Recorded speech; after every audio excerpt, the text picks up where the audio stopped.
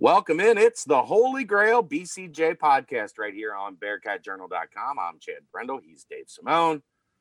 Not really sure where this one's gonna twist and turn us to. We're just gonna kind of wing it.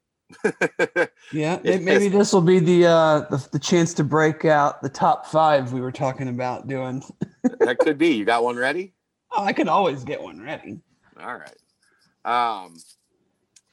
Not the most newsy week in UC athletics history.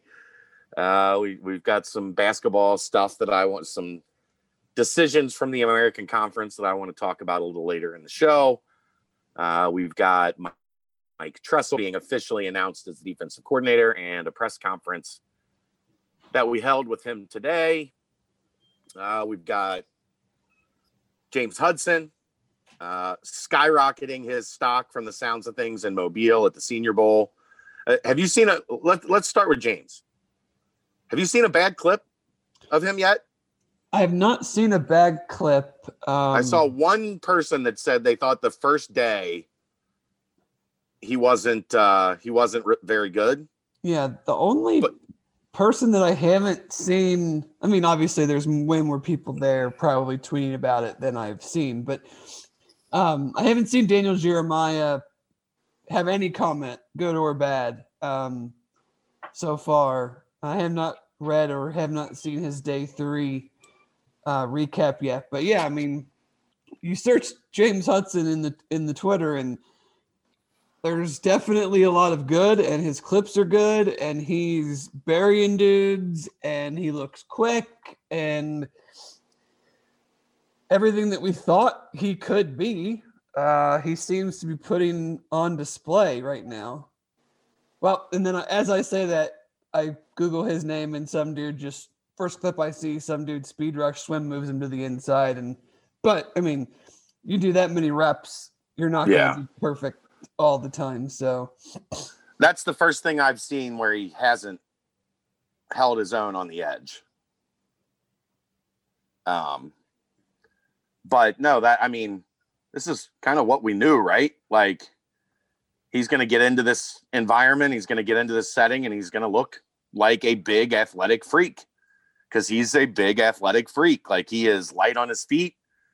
I mean, there's concern over 33-inch arms instead of 34-inch arms.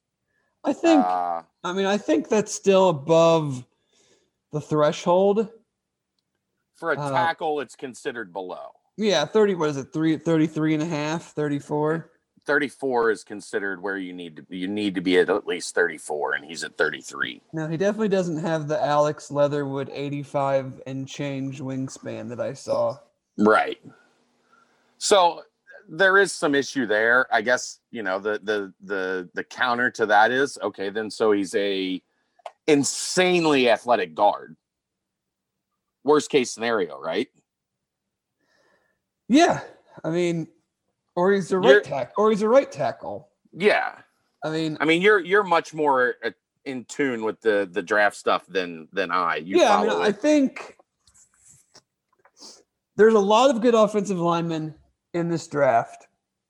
You have a couple that are like right at the top: Penei Sewell, Rashawn Slater. Then you have kind of a next tier.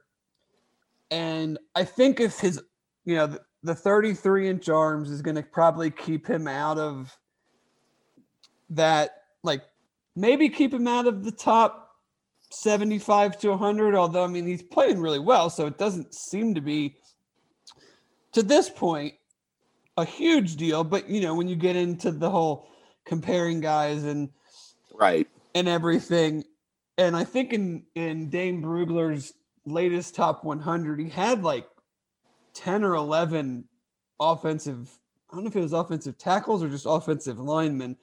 So it's a strong group. But I mean, if you're in the top 100, that's the first 3 rounds. Right. And that looks like where he's trending. And I don't think once you get to that part that the arm length is going to outweigh some of the stuff that we're seeing right now and what he did put on tape this season.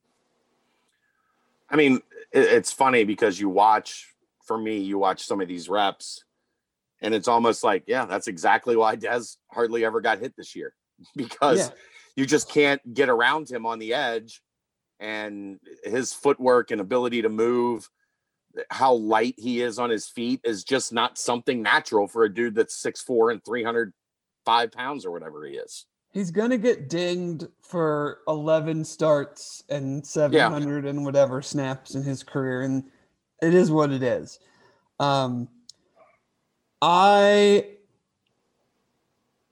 If just going off of, I have not dug into much of any of this yet, but I would guess he's third, fourth round as of now. And it's going to be harder to move up this year because there's no combine. I don't know how they're doing visits, like pro days. Like, it's just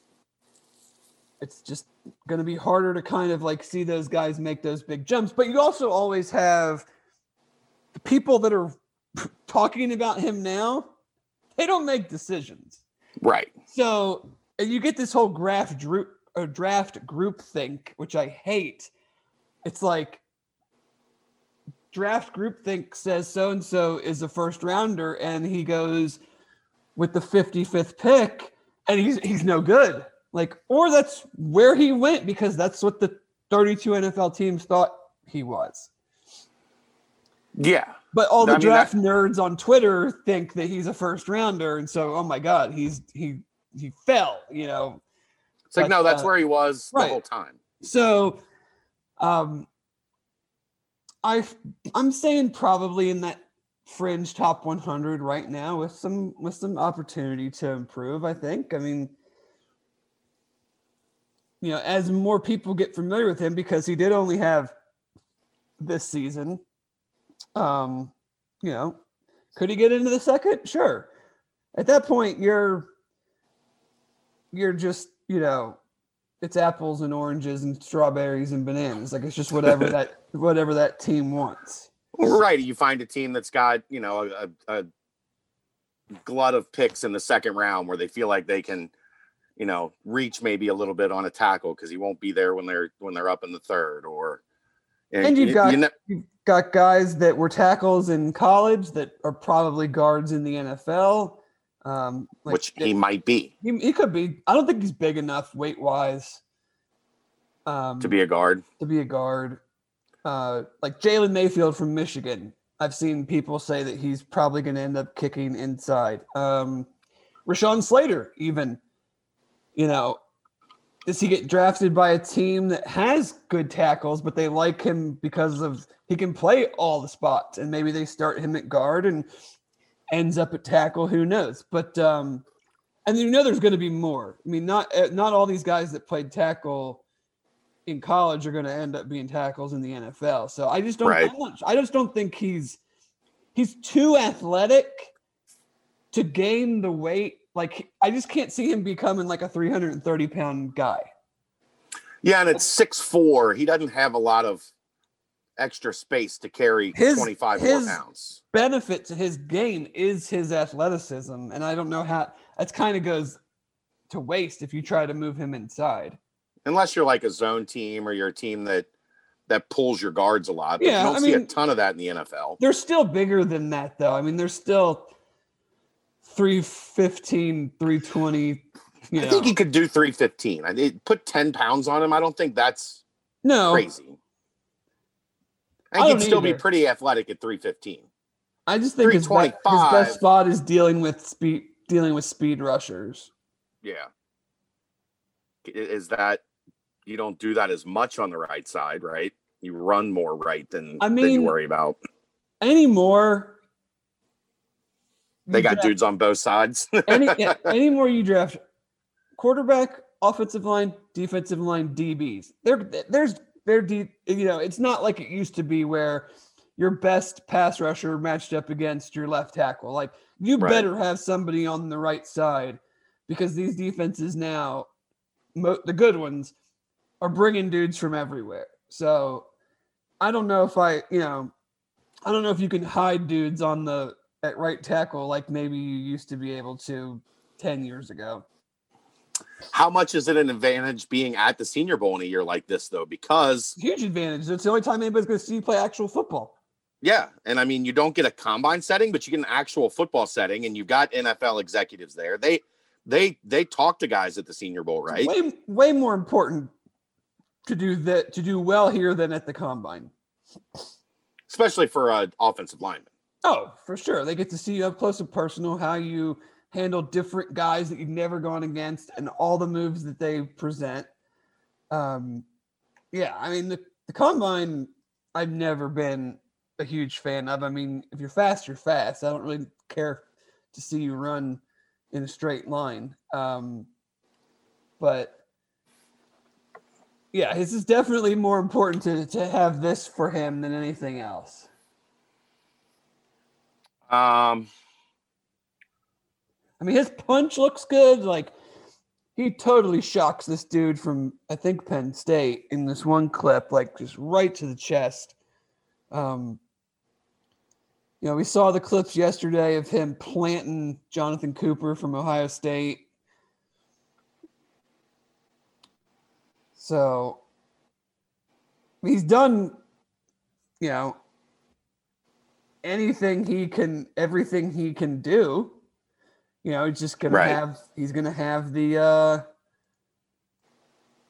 game issue and snap issue and the arm length that will keep him probably out of that second round range. But I mean, the other thing too is you get into the third round, he is like a coach's dream because they look at him because he is raw. I can work with this guy. Like, his best football has not been played. Like, you know, he has all the tools, and we just need to get him into a system and familiar with the system and where it's his job and things like that. Like, I could see a team, like you said, with maybe extra picks or the end of a round where they're like, we like him, but we don't love him, but we know there's no shot we're going to get him the next time we pick, and maybe that, you know, maybe he does go end of 2, early 3, something like that. Who's Shaka Toney? I think that's the dude he handled from Penn State, like punched in the chest. That was it. Not seeing the Shaka Toney buzz. Everything's a fastball down the middle. Chalk up 2 wins for James Hudson. Yeah. Marcus Mosher, I don't know who that is. Said, never heard of James Hudson before today, but man, he had himself a day at the Senior Bowl. I think that was yesterday. Right? Yeah. So I mean, the buzz is definitely considerable. Oh yeah, like obviously I'm not searching all these other guys, and I don't know who's there, but I don't know what offensive lineman down there. Dylan, I don't know how to pronounce his last name, from North Dakota State. I've seen some buzz on him, and there's a dude from Canada that has gotten some discussion. But Matt Miller is talking about him. He's one of the most well-known draft guru type people. Connor Rogers from Bleacher Report talking about him. So it's definitely out there from the people that, not they're going to shape opinion or anything, but this Shaka Toney dude had a rough couple days. I'm watching a clip of some guy, Robert Jones. He tries to give him a spin move, and dude just eats him and plants him. Like, not a good couple days for Shaka Khan. But yeah, I mean, this is why we felt that he was going to leave. Yeah, because when he gets in a setting like this, he's going to look like he's looking like. Yeah. I mean, and I got, like, there was, you know, it's like we talked about, there wasn't enough buzz on him at the end of the season because there aren't many quality edge rushers in the American. There wasn't any, like, you know, high-end guys where every week he's putting on tape, wow, look at Hudson eliminate this guy. Instead, it was like, no, that guy's okay, and we didn't know that he played today. Yeah. So it's definitely something we expected from him when he got there, but kudos to him. You got to actually go out and do it. Yeah, you still got to go do it. And I've seen some buzz that considers him the best tackle in Mobile.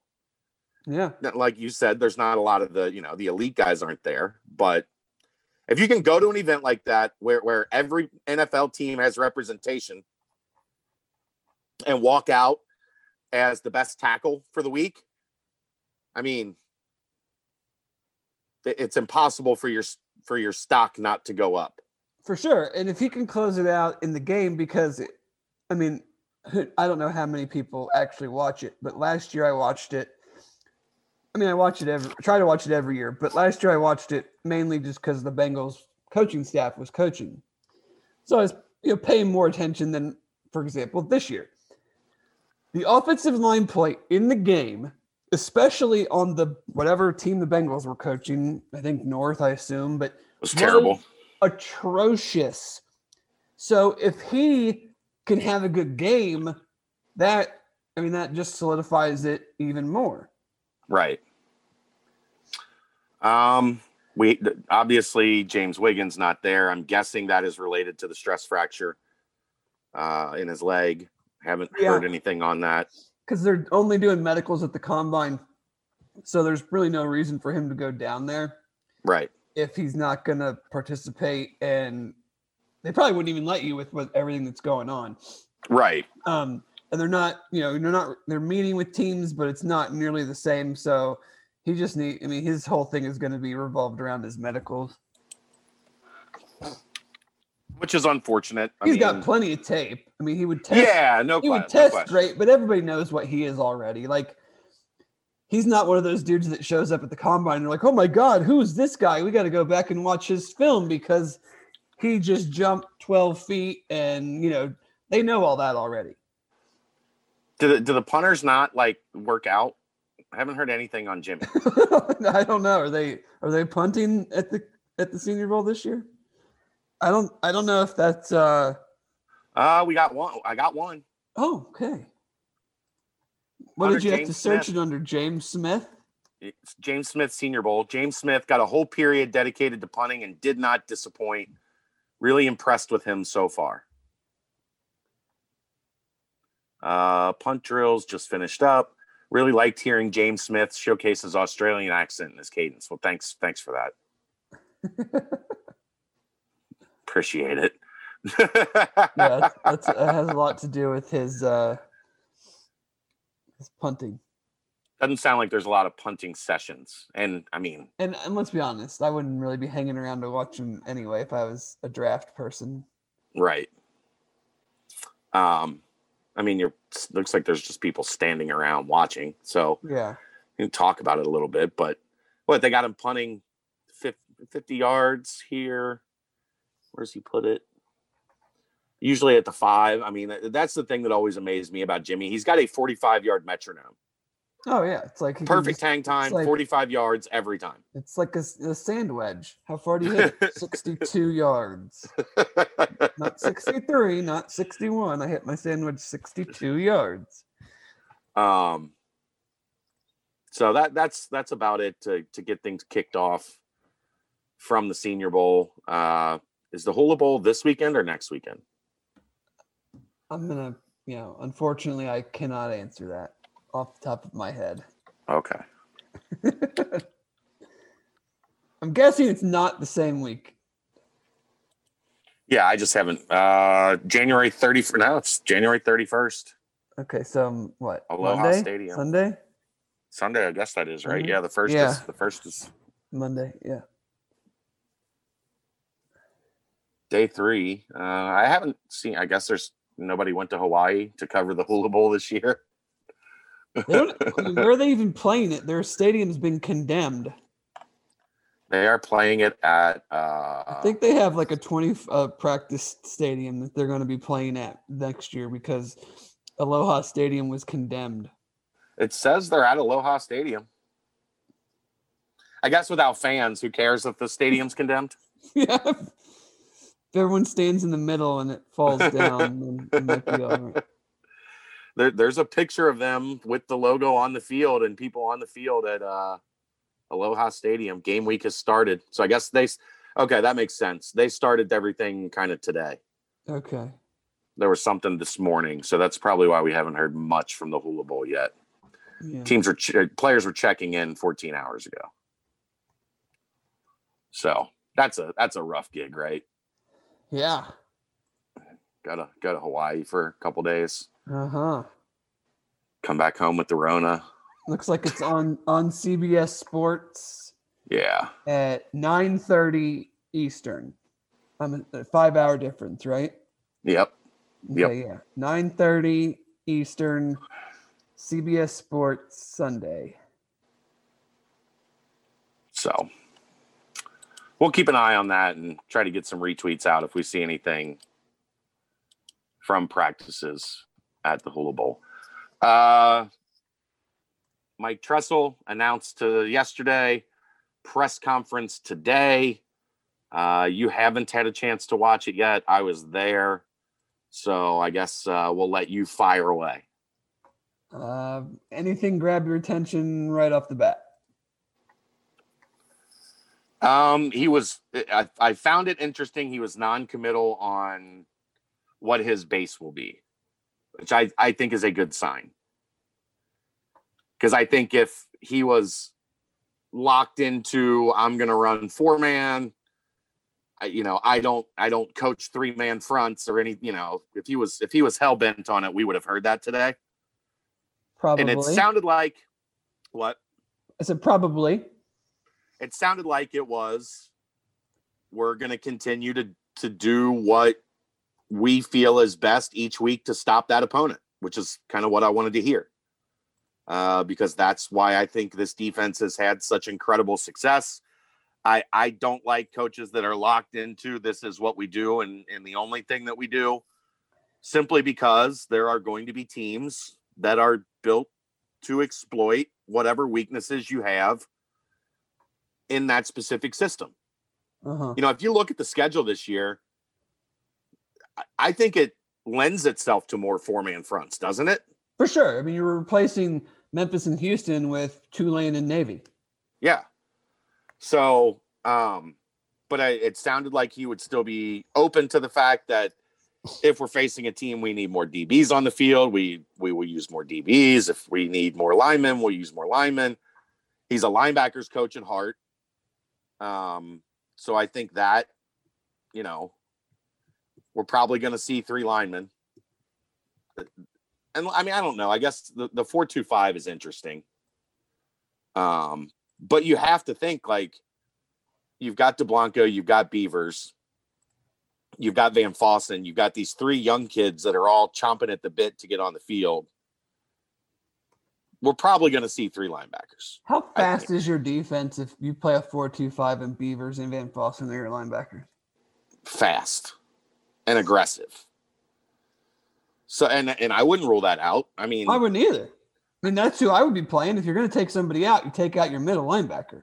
Yeah, and you play your cover guy and then your speed guy, which, is kind of Beavers. I don't know, speed guy, but that weak side will linebacker that can kind of fly all over the field.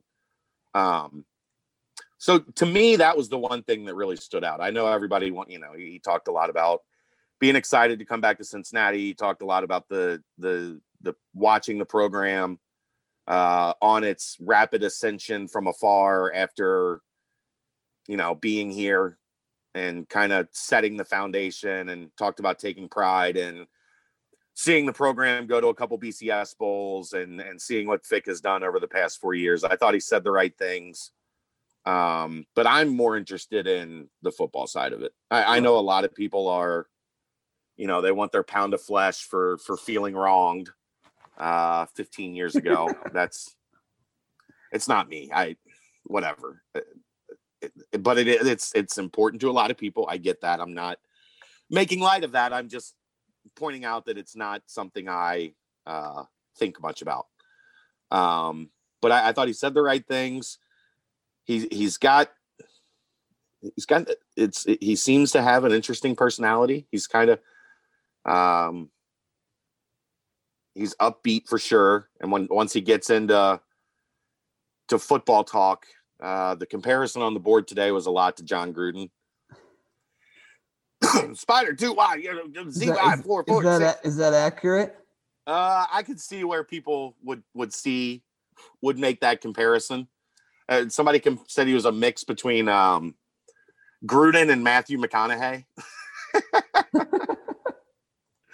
I thought was funny. But I thought overall it was a good introductory press conference. It was a good starting point. I think it's pretty clear him and Fick have talked a lot, and then he's watched a lot of tape about what he's inheriting. Yeah. And I think he's very excited with what he has seen on tape. That's what we've talked about. I mean, that's a lot of toys, man, that you don't usually get to. I mean, let's be real. He's inheriting more toys than Marcus Freeman is. Yeah, because Notre Dame lost a lot of their defense. So, I mean, I think that's more than fair, you know. He did talk a lot about the defensive line and basically was like, look, there's not many places you can go in the country where you walk in and the defensive line room looks like this. It's like, yeah, you're right. Mm-hmm. Yeah. So you could tell that was something he was excited about, as any defense, you know, there's a reason Fick talks about being an O-line, D-line driven program. And if you're a defensive coordinator and you walk into what he called were 8 starter quality players on the defensive line, which is accurate, like you're feeling pretty good about the job you just took, right? Yeah, I mean, it hasn't been very long where we had a couple starter quality and those guys were having to play 80% of the snaps. Yeah. I mean, there wasn't. It's all these guys now, which is kind of ironic that we're backing them up. But at that point in time, they had not developed. It was Cortez and Cope, and there wasn't much behind them at all. Now we found out they were ready to step up once those guys moved on. But yeah, if you're a incoming DC, I can't imagine outside of going to Bama, Clemson, Ohio State, you know, that type of place, you're not walking into a place with a better defensive line situation than what's going on in Cincinnati right now. No. So, those were kind of my initial takeaways. I'm interested to get to the spring, but there's been a few people that have commented today that I think are on the nose. It's like, okay, that's out of the way. Let's get to football. Yep. And look, the guy has coached high level defenses at Michigan State. When Michigan State was a factor in the Big Ten 3, 4, 5 years ago for that stretch that they were, you know, right there near the top of the conference every year. They went to it wasn't because their offense was great. They went to the playoff 5 years ago. I mean, they got blown out by Alabama, but I mean, because the offense sucked. Yeah. They weren't there because their offense was great. Like, let's keep it 100, as the kids would say. Let's keep it 100. So yeah, I think it's going to be a good fit. I think this is probably the second best you could have done behind getting Chris Ash. And this is a guy that's familiar with Fick. So let's go. Yeah, I will say an interesting thing I just noticed doing some Twitter sleuthing. One of Coach Tressel's most recent follows is running back, class of 2022, Valley Forge running back Kentrell Marks, who is the 14th ranked player in Ohio and a high 3-star. He has a UC offer and coincidentally also has a Michigan State offer. Well, he said straight up in the press conference, like, I got some kids that I was recruiting up there that I'm recruiting here too. Like, I'm bringing those files with me. Right. So I'm guessing Mr. Marks might be one of them. I think this is a class where ideally you get two backs. 6'1", 180 from Cleveland. More of a speed guy as compared to Stephen Bird, who is a monster. I would guess that's the case. Apparently, he looks like he plays basketball as well. Has offers from UC, Iowa State, Kentucky, Michigan State, Pittsburgh, West Virginia. I know his name from basketball. Oh, okay. Actually, not that I think he's UC's level, but it's just a name I've heard when he was younger, coming up on the basketball side of things. Yeah. So yeah, I mean, I think he said the right things. I think the presser went well. I look forward to one of these days getting to know him a little better. It has that hasn't been easy. No. Yet. But where you want to go from here? What else you got? Fire away. Let's talk about some stuff. Running backs coach. I think that process is ongoing. Maybe at the point of winding down. I definitely think Mike Daniels and Armand Benz are names to watch, but I don't think as this is played out, they are the only names to watch. Logically, Dave, would you agree with me that if this was a Mike Daniels, Armand Benz race, would have already happened? That race would be complete, and the race is not complete. So my guess is Luke is doing everything in his power to keep this thing under the radar, but I think there are definitely going to be some outside candidates that we will continue to track. I don't have any names I can release yet.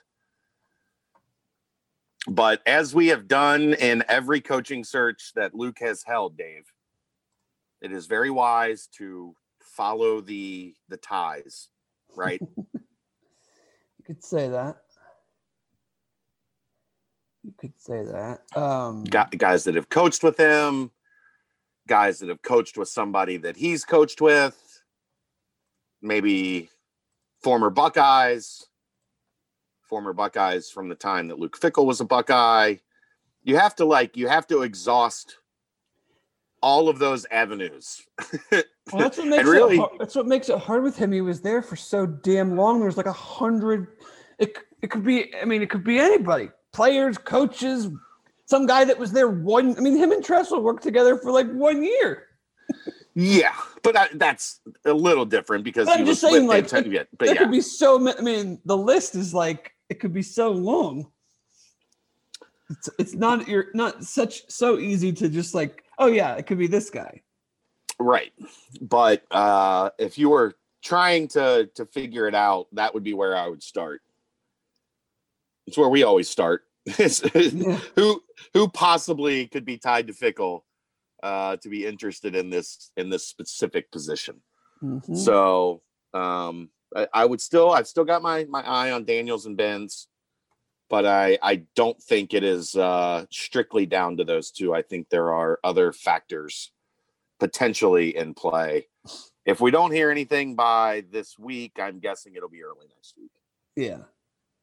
I think this week was last week was action week on getting Mike Tressel in and situated and ready to take over. This week, I think, has been focused on the running back coach position. And if it's something that is not completed this week, I do think it is something that we will see some kind of resolution to early next week, even if, as we have learned from UC, they can't make it official for a week or whatever. Right. Unless it's Benz. I mean, Benz is here. Right. Benz would be easy, right? You don't have to do a background check. You don't have to do anything. You just kind of slide him over. So yeah, we will see. I am monitoring. Definitely monitoring. Let's see. Anything else with football? kind of just quiet. I mean, as quiet as football is these days. Right. No, I'm hoping on Friday. I'm almost done with my 5 names to watch on offense, 5 young names to keep an eye on offense. It took a little bit longer because there's been some back and forth on a couple of the spots. Should I give the 2 names that were in contention but aren't going to make the 5? We could do that. Sure. One is Marquez Bell. Okay. Slot receiver with Ja'Shawn Jackson gone. There's going to be competition at slot receiver. I think we'll see Tyler Scott some there, but I also think we'll see Tyler Scott some on the outside. So I don't think you're limited to slot receiver there. And I've heard Bell has turned some heads with his athleticism, short area quickness, ability to catch the football.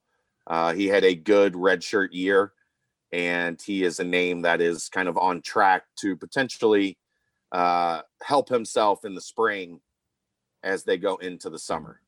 So that is one. The other would be Gavin Gerhardt, the Xenia native, who it projects to guard. He was the first commit in that class, correct? Correct. First commit of the 2020 class. And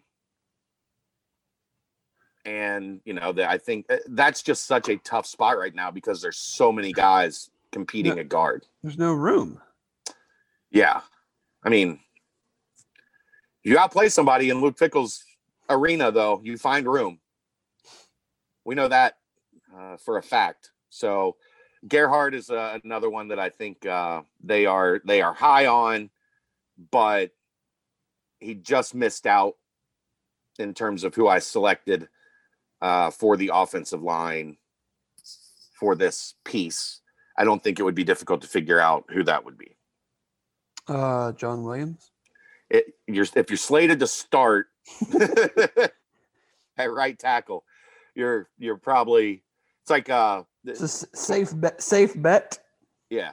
24/7 sent out a thing today. They're doing an article for next week or down the line asking if there were any true freshmen that you thought would get significant playing time. And I was like, well, the punter graduated. They don't have another punter. The rake is going to be Cincinnati's punter. Does that count? If you're looking for a freshman that's going to potentially play a lot, Cincinnati's punter is that's their only option at punter. So he's going to play a lot. Yeah. If I did a special teams young guys to watch for, he would be the guy. You know where we screwed up? I think we screwed up we probably could have got Case and Pfeiffer some freshman All-American love if we had thought of it. I know.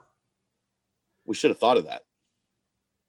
That would have required a lot out of us. Yeah. I mean, it's enough for me to just show up on time for this thing and do what I got to do in my normal day. So I can't imagine there were many true freshman long snappers in the country. No, I would venture a guess that would be accurate. And was there a bad snap this year? Not that I remember. I mean, nothing jumps out. Right, and that's one of those things that generally, if there's a bad one, you recall pretty directly. We messed up. I don't know if there is a such thing as a freshman All-American long snapper. But probably not.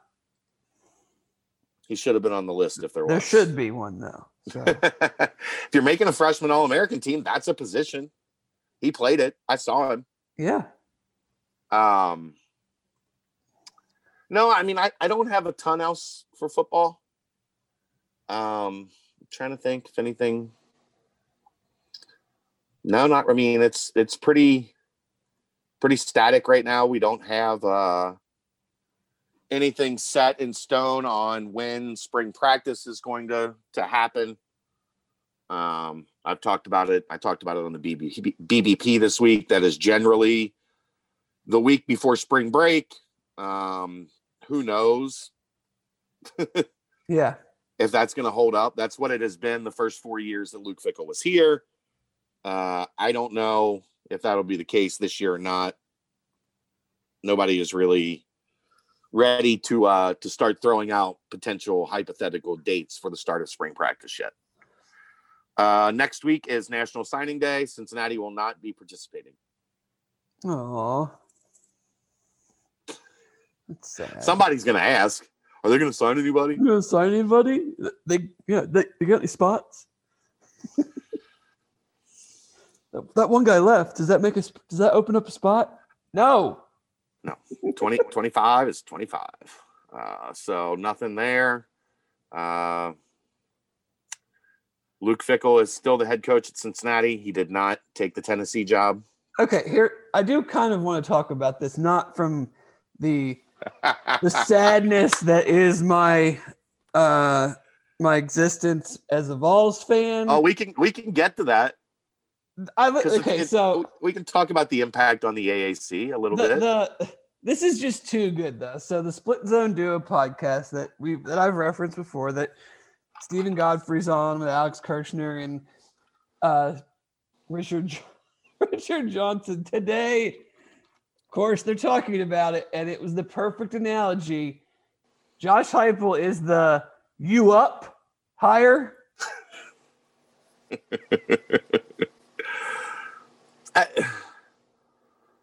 Thamel's been riding hard for him today. He's the you up hire, as one of my friends said. Children, close your ears. He's the I've been trying to get 8s and 10s all night, but I settled for a 6, and now I got chlamydia. It's not nice, Dave. Well, is it wrong? Like, you hired Danny White to get a home run. You're paying him $1.8 million. I think that's more than any AD in the country is making. The general range for ADs is like $500,000 to $1 million. Like, I should Google Joe Castiglione, Oklahoma. I'm imagining he's way, way up there. Chris Del Conte at Texas, probably way up there. $1.8 million. You hire him because you think he is getting you a sitting Power 5 or whatever you want to call Power 5 coach. Matt Campbell, Luke Fickell, I don't know who, James Franklin, and you get Josh bleeping Heupel.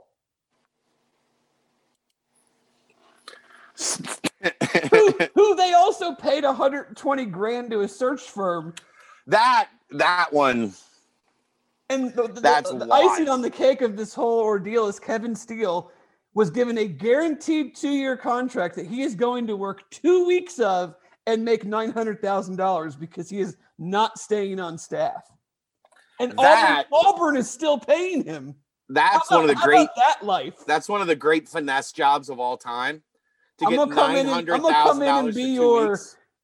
and be your interim coach for 14 frickin' days. And make $900,000 guaranteed. What in the hell was Tennessee thinking, bringing in an outside guy to be the interim? I'm so confused. Oh no, he was brought in just to be a defensive staff person. Okay, so then the staff was let go after that. Yes, but come on, he knew what was going on. He was probably angling to get the job. Well, what he thought, and what most people probably thought, was that they weren't going to move Fulmer out as fast as they did, and he would have at least. This is what I'm imagining Kevin Steele thought. I'm going to come in. I'm going to blah, blah, blah.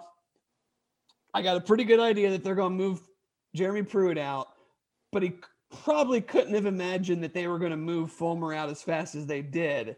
Right. And but hey, Tennessee is two of my very, very best friends in college with money on the greatest steroids ever, with more credit more credit cards.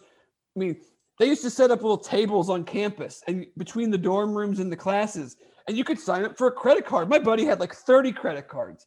He's paying credit cards off with credit cards. Like, I mean, so much debt. That's what Tennessee is. It's like, this isn't real money. This is monopoly money. $120,000 for a search firm for us to hire the guy that's been hired twice by the damn AD we just hired. Who cares? What is it? Who cares? Money, money, money. Who cares? Like, it's just, but it makes my life easy because I literally don't have to pay any attention to them anymore. You can't quit. Oh, I practically have. I mean, I don't even know Clearly. half the player. I don't know half the. Well, you can't not pay attention to these type of things. But like the players, I don't even know. I couldn't name you 10 players on the team. I couldn't name you 15. Well, that's because players. they're all in the transfer portal. That's true. More than anybody else. More than any Power 5 team in the country. But You set that up on a tee. I mean, I don't like it for UC either because I think they're going to get a way better coach than they had. They probably are. Like that's good. The problem though is that they also now don't have an AD. Right. How fast are they going to get an AD in there? Does that AD have tie? Like, there's a lot of names being thrown out, but it's totally going to depend on who the AD is, as we saw with Danny White. Well, and they said they're going to hire an AD before they hire a coach. Right. So if they hire an AD in the next week or two, they've had a lot of transfers too. So who's holding that whole thing together? Because from what I can tell, several of those coaches are going to be going to Knoxville. I think I saw 4. Which is also 4 or terrible. 5. I mean, oh my God. But you know, who does that new AD have connections to? I would assume, I mean, I don't want to, you know how that goes, but it would make a whole hell of a lot of sense if they just tried to keep what they got going and brought in another coach who's going to run an offense similar to what Heupel was running. I got an idea. Hear me out. Your roster set up for that. You know, the guys you do have left that aren't transferring. Like I have a hard time believing they're going to bring in like some defensive coach or some pro style coach like Marcus Freeman. Yeah. Wouldn't that be funny? Well, you know, the thing that I thought would be funny is if they hired Tony Elliott, which is who I wanted UT to hire. He apparently is or at least according to Clemson's AD, is staying. Not going to let him get out of there. I mean, yeah. But still, UCF's still a damn good job, though. I mean, if that's where you get your first head coaching opportunity, going from Clemson to there, and then probably in 3 years get the Florida job when Dan Mullen gets fired or leaves, like that could be pretty good progression there for you. Without question. I mean, I outside of Cincinnati, I think it's probably the best G5 job. Well, I asked Godfrey today which one was better, and he actually retweeted it. He's like, just because of recruiting Florida kids versus Ohio kids, he says barely UCF. Yeah. Because I said because he made a comment of like, man, the industry is hot with everyone wanting to run to Central Florida. And I said, if Fickle had left, which job would have got more interest? And he just said UCF barely just because of recruiting. Yeah. I don't think he's wrong. I mean, I think it's close. No, I mean, I've thought of people like, you know, everybody has their list. I've thought of people like, okay, what if Luke did leave? What if he got the Eagles job? Who does UC go after? Is it, are we being myopic and being like, oh, it's just hire Marcus? Or are we not being open enough to the fact that there would be a ton of coaches that would be interested, and you would need to run like a real ass search? Yeah, for sure. Thank God UC didn't hire Scott Satterfield. Oh shit, man, that dude's been trying to get out of Louisville 5 minutes after he got there. And Louisville's pretty damn good job. Yeah, I mean, when you're talking support and facilities, and he had a good first year, and then it fell off a cliff. And he has had a big problem with talking when he shouldn't talk. and those were the choices. It was Fickle or Satterfield. I don't think those people like him very much. So I think they were kind of hoping that he would figure out a way to get out of there. Imagine him pulling those stunts with this fan base. Good luck. Yeah. I mean, wouldn't have gone over well. No, it wouldn't. I think, But I mean, yeah, I think the boner did all right with that one. for sure. I mean, it's a big hire for UCF because because you've lost footing. I've not been shy telling you people my thoughts on Josh Heupel, and I don't think I've really been wrong. Karma's a bitch sometimes. I mean, why can my two teams not just effing hire people that don't have anything to do with each other?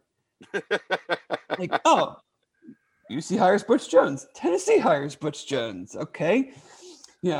Tennessee fires their coach. Now they hire a coach from UC's conference that I think is hot garbage. Like, you have been railing on Josh Heupel for 3 years. Am I wrong? I don't. No, I'm not saying you're wrong.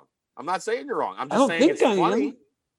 I'm just saying it's funny that now he's the coach of your alma mater. It's hilarious. For me, it's hilarious. Yeah, but I think the people listening, they're cracking up right now. People talk about their total offense, and I'm like, it's by yards. It's such a hollow statistic. Like, watch them play. Watch them play anybody with a pulse on defense. Look at Dylan Gabriel's stats in the last 2 games against UC, and compared to everybody else they play. Yep. Well, I was gonna tweet a funny, but I didn't want to upset you. No, we're way past the point of being upset. This is just it's a comedy act now. Like, this is all for our personal shits and me and my friends' personal shits and giggles. I was going to ask what it's going to look like in the SEC running 4 offensive plays with very basic variations on each play, because they run 4 plays. Yeah. His playbook is just a piece of paper printed out on a printer. It looks like Tecmo Bowl. It's just four squares on a piece of paper. Run 1, run 2, pass 1, pass 2. We'll see, because one of my biggest gripes with Tennessee was stop trying to be Georgia and Alabama without Georgia and Alabama players. So they did that part. Like, they're going to be different, and that's what they needed to do. I just don't know if this is the coach that I want running the different. But it will at least be interesting. It will be interesting to see if SEC defenses can play them man-to-man.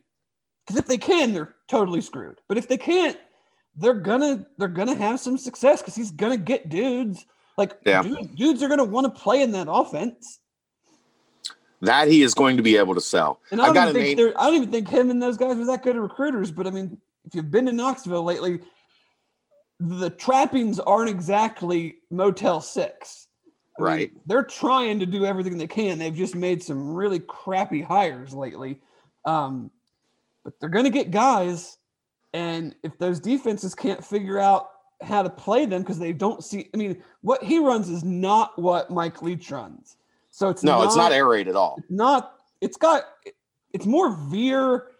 It's like veer / air raid, but a different type of air raid. It's, but it's not the same passing style that Leach runs. So nobody's seen anything like it.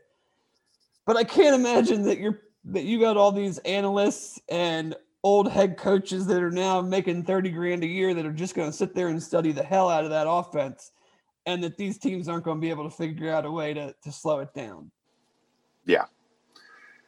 Play a man, press them, be aggressive, and don't let them, get free runs down the field. And it ain't that hard of an offense to stop. To the part that, enough bagging on me, but the part that actually matters to the UC element is. I've got a name for UCF.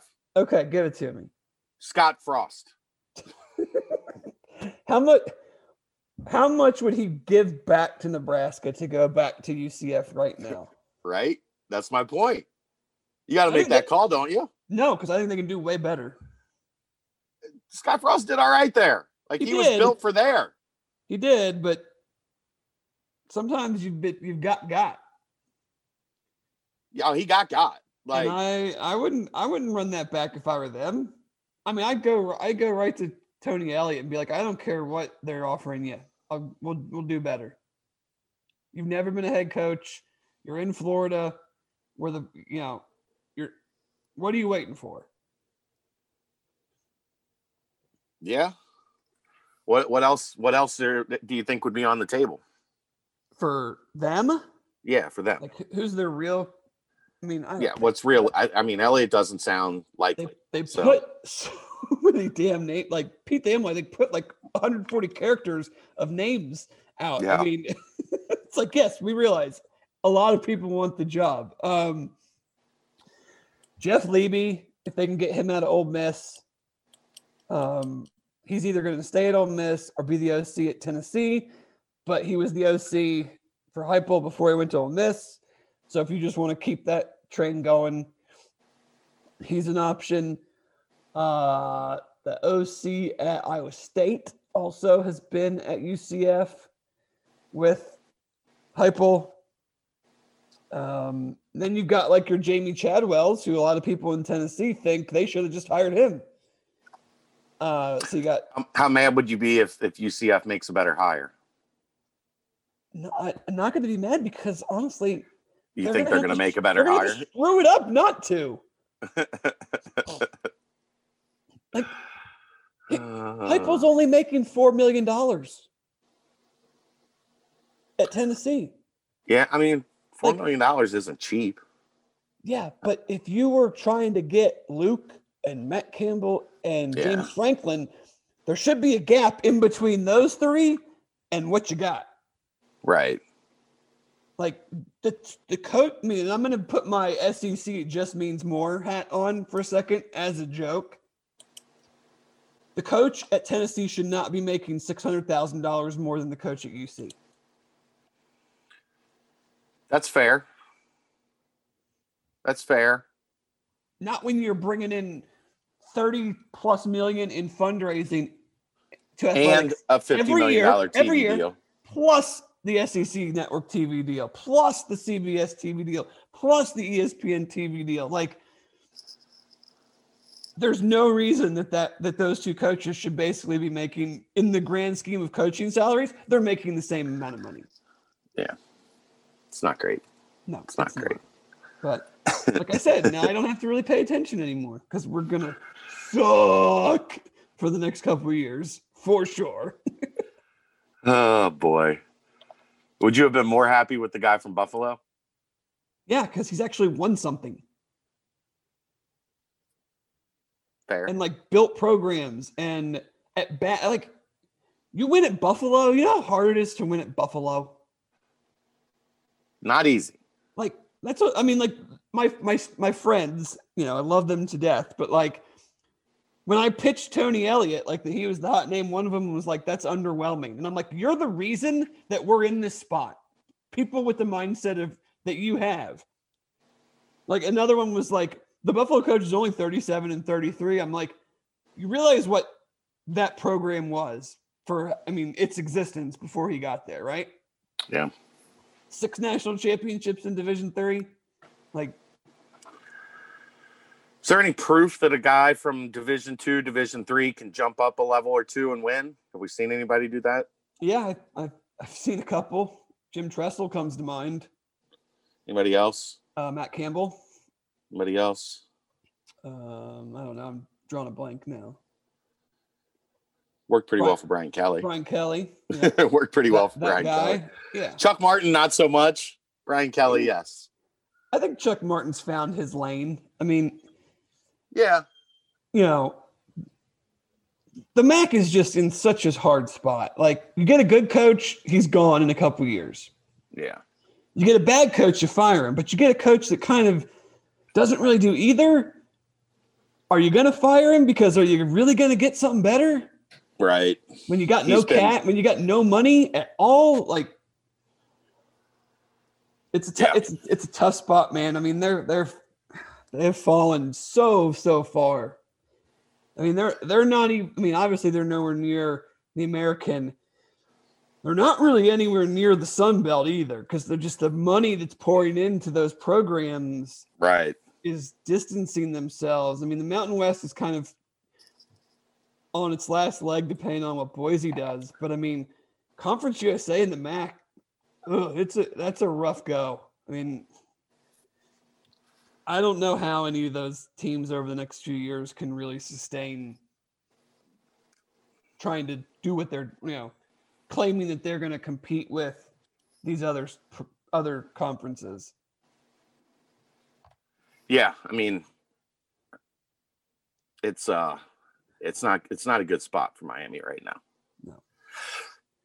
All right, let's get to some basketball real quick before we get out of here. What basketball? They're still playing? They're still a team. They still have a basketball team at the University of Cincinnati. Did you know? Have you looked at the UC Tulane game? What UC Tulane game? The one coming up in 9 days. You know the answer to that. Go look it up. I want to see I want your live reaction. Look what up? Date and time. Oh, it's on like Super Bowl Sunday at like 6:00, right? Yeah.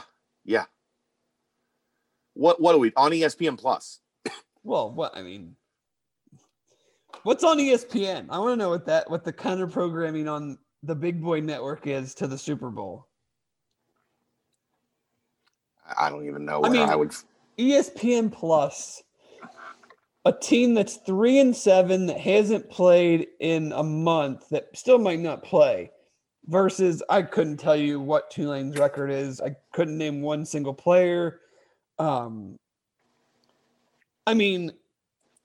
1,000 people watch that?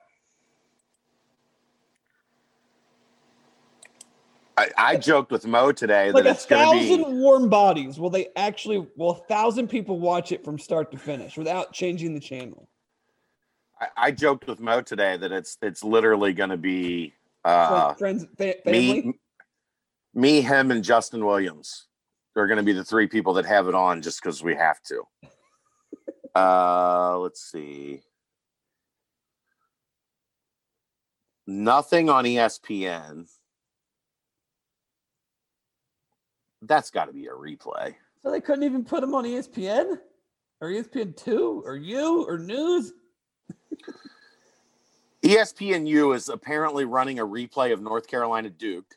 They couldn't even get on ESPNU over a replay of UNC Duke that starts at the exact same time, 6:00. That's phenomenal. ACC Network has Pitt Wake Forest. SEC Network has LSU Florida. I think ESPNU has a replay of Kentucky Tennessee.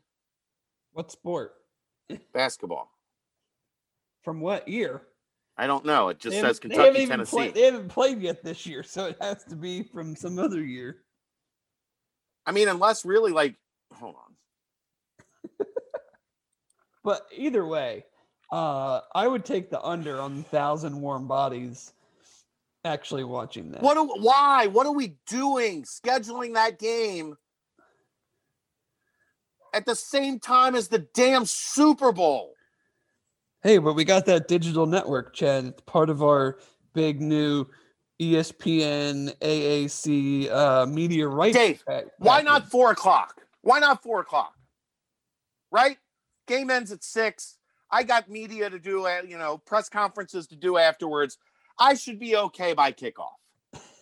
They've ruined my whole day. Maybe the most interesting Super Bowl of all time. Really? You think? I don't know. I mean, Brady versus Mahomes. You got a guy that's going to his 10th Super Bowl versus a guy who's already in his second. Is it really that interesting? I'm interested. I'm interested in watching the Super Bowl. I know. I would be otherwise interested in watching the Super Bowl. But now I'm not going to get done with my responsibilities. I'm going to say a bad word. I'm sorry, Dan. Until 9 fucking o'clock. You know what you could do? No, I can't. Why not? Because I'm a responsible adult that works his job. Isn't that why you hire underlings? Yeah. For moments like this? See how bad they want it, right? Yeah. Yeah. I'm so mad. I'm so mad about this. Well, it's idiotic. Like from a AAC standpoint, like why are you doing this to yourself? Like the whole point of ESPN Plus was to determine your own game times. No one is telling them that they have to have this game at 6:00.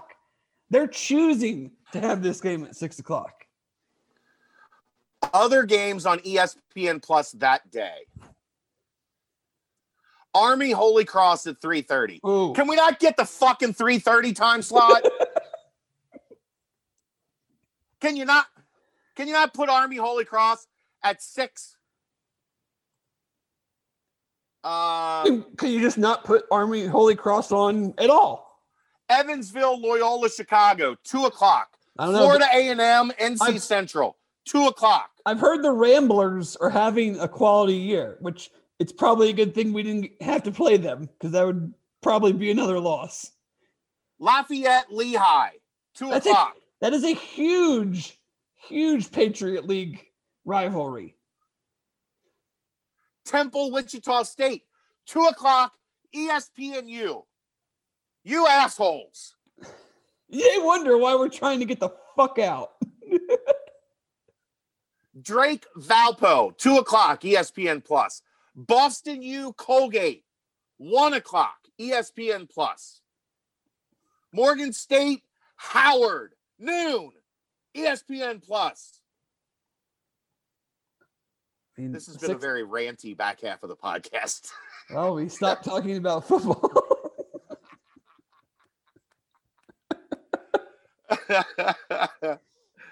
I'm so mad about this. I'm so mad about this. I mean, I would just like to have, and I totally am 100% on your side of things, but I would just like, in a very calm manner, to ask, I believe, is his name Chuck Sullivan, the guy that's like in charge of basketball scheduling or whatever for the conference, or whoever that person is.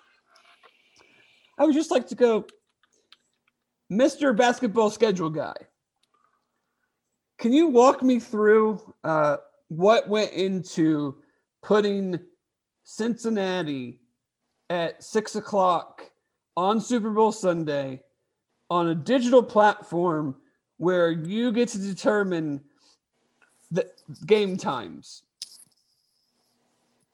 Like, I just want to know what actually went into it. Like, was there a reason that this had to be at 6:00? Is it a first come first serve thing and they forgot to put the time that they wanted in, and Bucknell and Lehigh or Colgate and whoever got the time that they wanted? Did they draw straws with Temple and Wichita State, and UC and Tulane drew the shorter straw?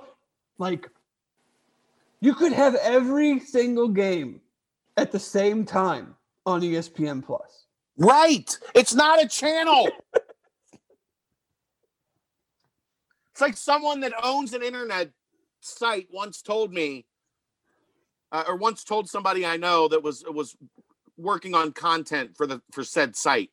And they turned in some content and the content never got published. And he asked, what happened to my content?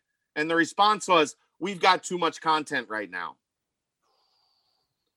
You're on the damn internet. There's no such thing. There's no such thing as too much content.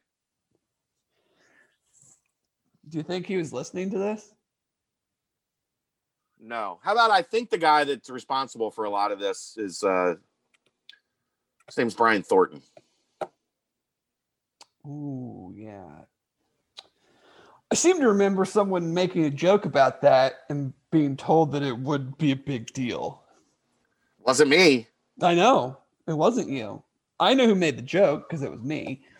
I don't remember. No, who was pissed off about it when it happened because it was me.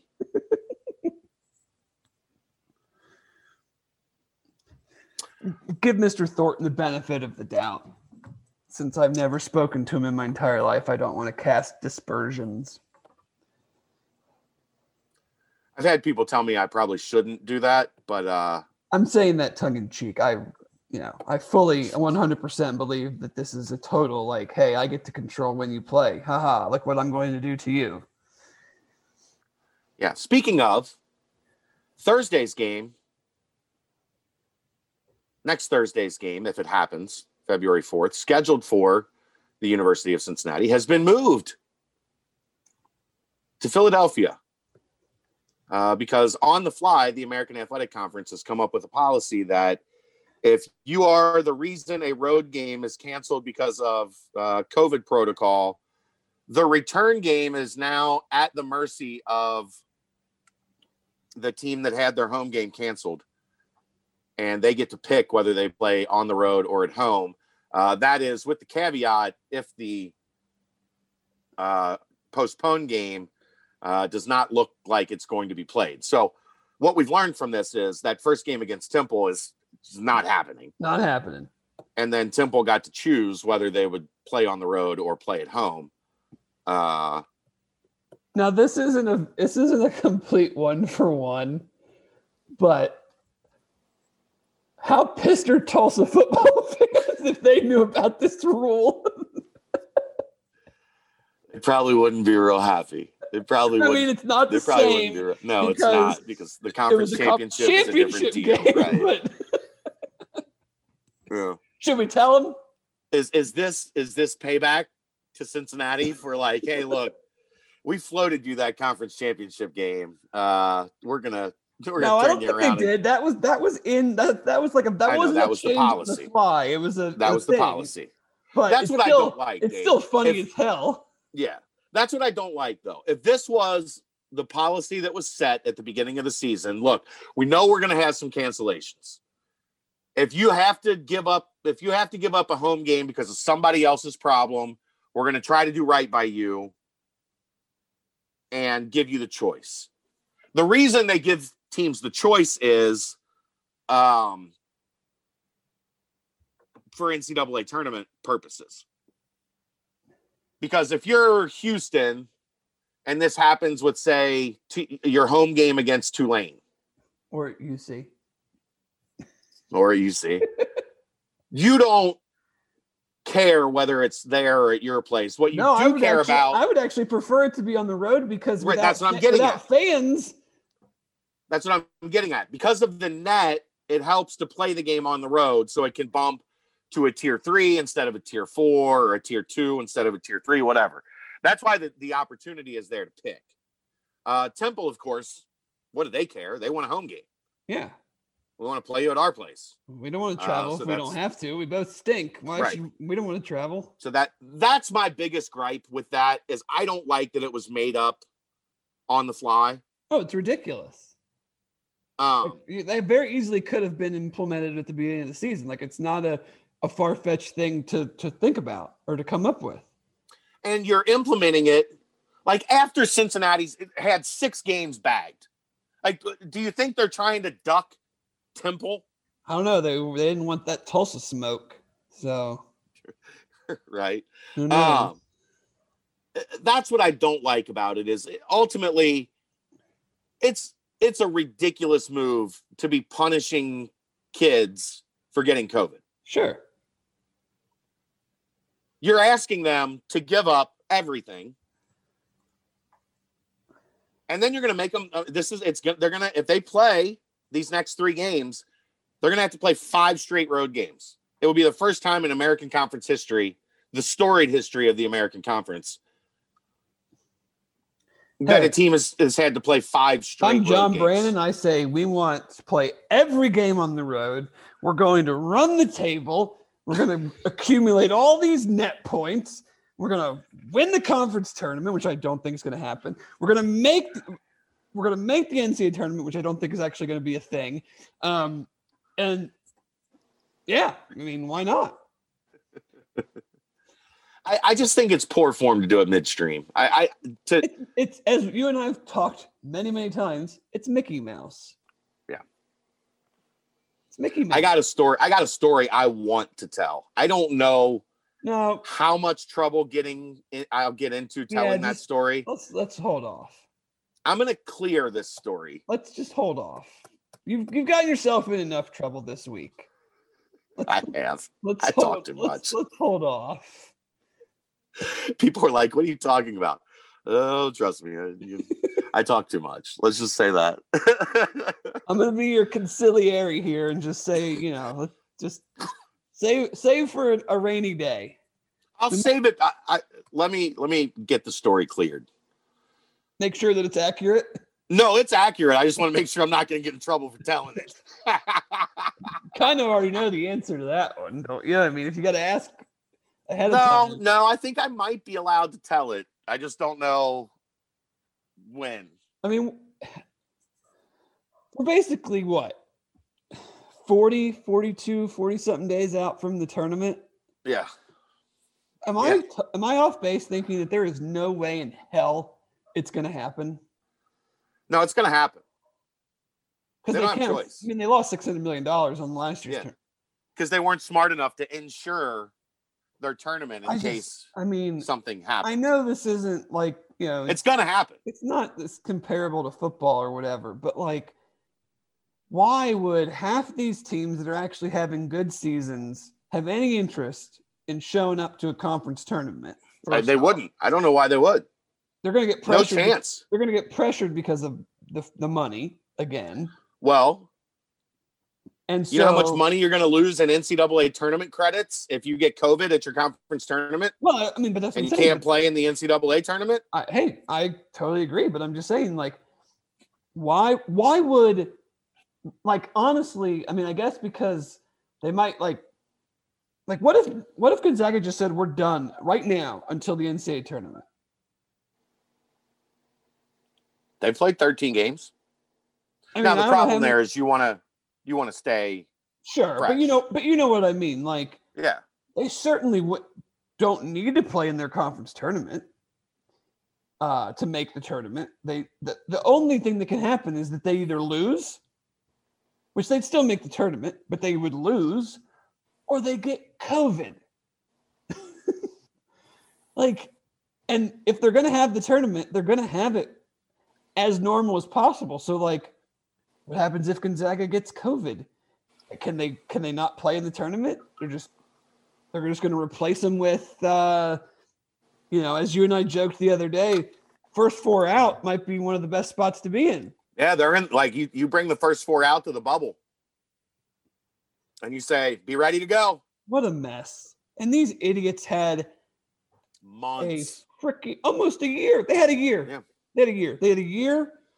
They had the opportunity to watch how football bumbled all over themselves during the summer and then into the fall with the Big Ten and the Pac-12. And then somehow, because I think college football just is this like unstoppable force anymore, they,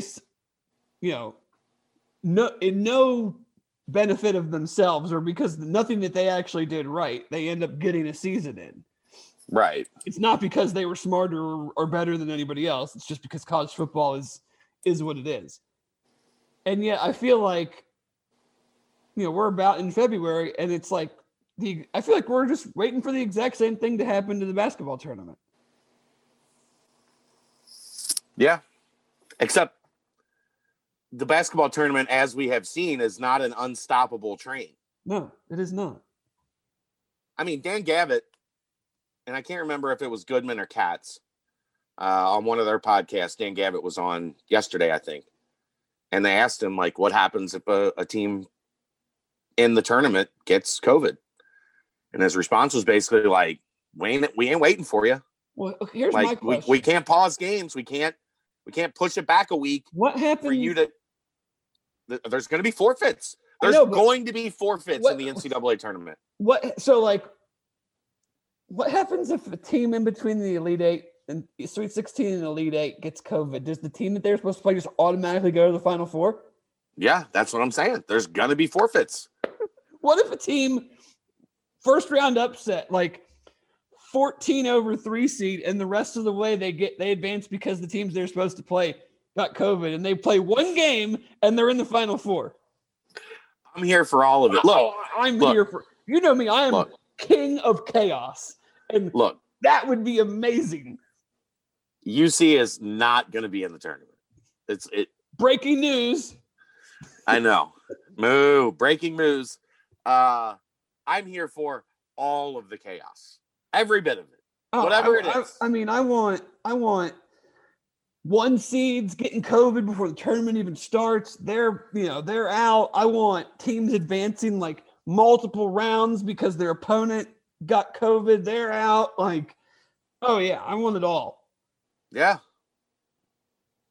I want like, this team beat that team. So this team advances, but the team they beat got COVID. So now the team that advances has to go into quarantine. So they're out. So a team that lost and got COVID, but the team that won never actually gets COVID, but because they were in contact with the team that had it, that lost, now they're out. Now both of those teams are out. So now the team that plays them in the bracket has to advance. Now we're just talking silliness. We're not. Dude, we just had a team yesterday that canceled a full week because an official had COVID in their game. UConn wiped out a week. What do we do? Like, what? I say this understanding that this is a pandemic, but it's like it is Connecticut state rules, like Oh, Connecticut football guidelines. And basketball could not be treating this pandemic any differently. And here's the perfect. I'm not saying which one is right. I mean, I think most people know what side I've been on. So I'm not saying which one is right, but like, how are these two sports treating this so differently and not getting like the results aren't better or worse? That's the thing. The game was at UConn Butler, right? After the game, official test positive. UConn immediately shuts down for a week. Butler's probably playing this weekend, right? They're playing Saturday against Xavier. Xavier, yeah. They did, to their credit, they moved the game back a day. Oh, because that matters. to make sure they moved the game back a day. Make sure, yeah. UC hasn't played in how many days? One day. We're just going to make sure. Move it one day. One more day of testing. Just make sure that official did not infect anyone. UConn shuts down for a week. Oh my God. I'm not saying that's wrong. I'm just looking at like Mississippi State played an SEC game with like 45 guys. Yeah. And the NFL is like, that's not enough guys to play a game. The NFL apparently can't get COVID on Sundays. I mean, I love the NFL and I think they've done a great job, but like, get the fuck out of here. That you guys didn't have to cancel one game, didn't have to move more than like a couple games. Like, nobody got COVID on Sunday. I mean, like, get out of here. but like, yeah, UConn just like, no, we can't play. Like we're out. The official, he was running around. He's out at mid-court. We're out for a week. Butler, we're good. Let's just make everybody good. You did those nasal swabs on Friday. Good. Let's go. Oh my God. But I mean, I'm here for it though, because if every state was like some of these states, we'd still be, doing nothing. So, but yeah, you got SEC football games with like walk-ons starting. Yeah. 45-man rosters, and then you can't play a game because an official tested positive.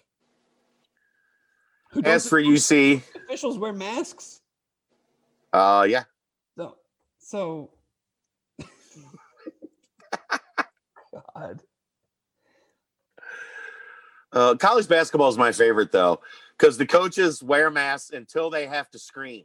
Yeah, when they're projecting the most possible distance from their spit and saliva and everything, they got to take the mask off. Take that off, because if you scream into a mask like that, you'll just get a headache, and no one will be able to hear you with the 200 people that are in the arena.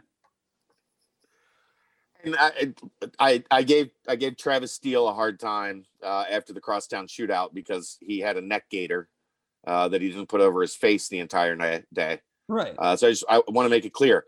I don't like the neck gaiter. Put it on your face. If you got it on your neck, lift it up, put it on your face. Right. Like I don't like the chin diaper either. And no, John is a big chin diaper guy. Yeah. I'm not big on the chin diaper either. And I'm not big on the point of the mask is for when you're talking and being vociferous to keep all the stuff in. Oh, you'll love this one. So my buddy don't take it off when you yell. Buddy of mine from Tennessee is from Memphis, and he's a Memphis fan. And I happened to just have on my TV the other night a Georgia Tech game. Guess what Pastner wears? The shield. I saw it.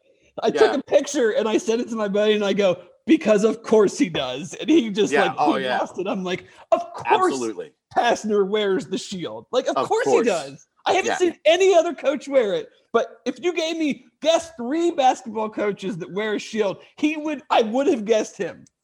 You know, the only coach I can get down with the way that their improper mask protocol is Danny Hurley. Have you seen what he does with his mask? I have not. He goes up. Oh, like over his eyes? No, he just lifts it up like in between his lip and his neck. He goes up here. Everybody else goes down, so it's a chin diaper. He does the mustache, the mask mustache. Danny from Stores. Danny from Stores does the mask mustache. So we got three things. We got the visor. We got Darth Pastner with the visor. We've got the neck gaiter. We've got the chin diaper. And we got the mask mustache. The mask mustache. How much is this like killing Danny and Mick? Like, you can't yell like you want to because it's just so much louder with like no band, no fans. Yeah. They can't do it. Yeah. Because every syllable is on TV. They got to be dying. I'd be dying. We've dropped like 8 F-bombs in this podcast. Oh, this has been like more than any Dave After Dark. Like this has been, look, Jimmy was awesome last week.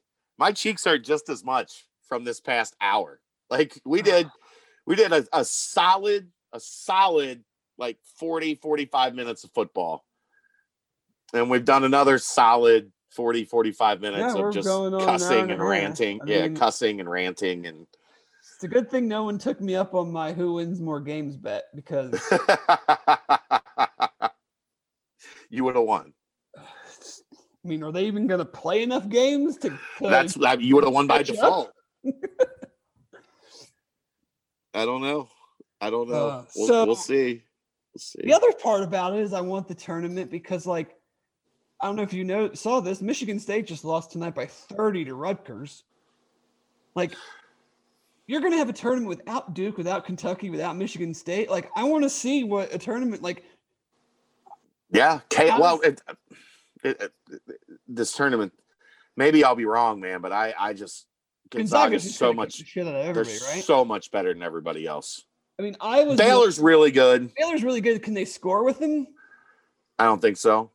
Iowa can score with them, but can they score? Like, they don't play any defense, so like Iowa couldn't stop Gonzaga if their life depended on it. Right, that's what I'm saying. Like, they might score 80, but Gonzaga scored 95. Right. I can't remember.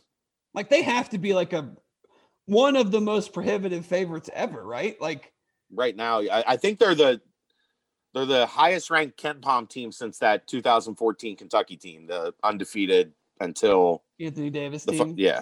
No, 2012 was Anthony Davis. Oh. 2014 was Towns and all those guys that went undefeated until Wisconsin. I got you. Yeah. They're the highest rated KenPom team since 2014 Kentucky. Like, offensively, I mean, they're so much better than everybody else. Nearly like 90 points a game. And they're not bad defensively. Like, this is not a. Who cares? Be terrible. What, you give up 75? But that's my point. They're still not terrible. They're pretty sound defensively, and they have dudes 1 through 9 that can drop 15, 20 on you. Well, Jalen Suggs is good defensively. Yeah. Did you see the passing? I've talked about this on a couple. Yeah, the full court with spin. Yeah.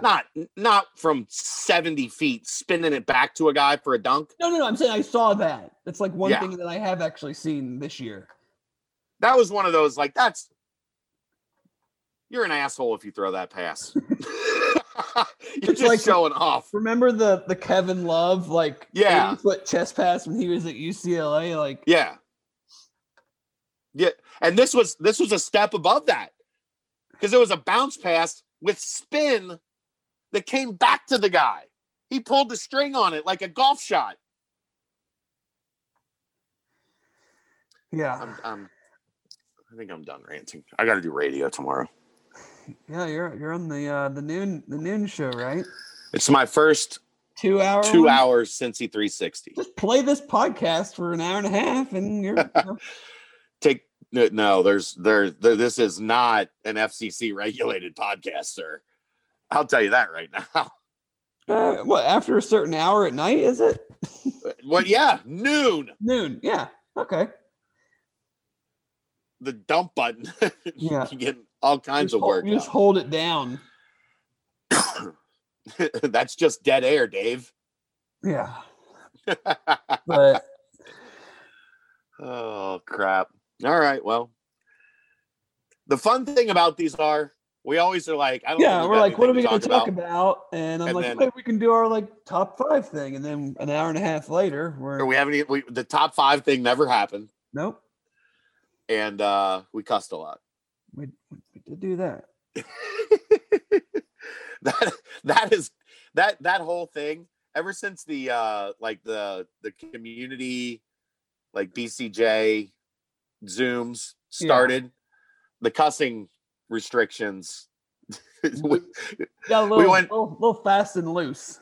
We went from PG-13 to R, which I'm much more R than I am PG-13, and so are you. So, I mean, it is what it is. Yeah.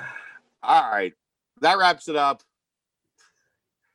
We'll be back next. We might as well just do it every week, right? I mean, until further notice, we'll just be here every week. I know Berg is, if you've been following along on his YouTube or on their GoFundMe page, Berg is back in Atlanta for a couple weeks. Getting ready to bring his wife home and continue her rehabilitation at home. So I don't know if we're going to get Berg here in the next week or two. I don't know if we're going to have basketball in the next week or two. So yes, we can like put a bow on recruiting from a conference standpoint next week, maybe. Yeah, we can do that.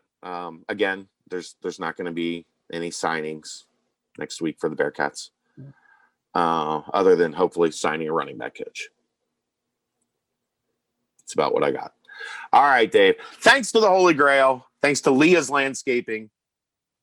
Thanks to Dave Simone. I'm Chad Brendel. We'll see you next time. Glad to be It's the Holy Grail BCJ podcast right here on BearcatJournal.com.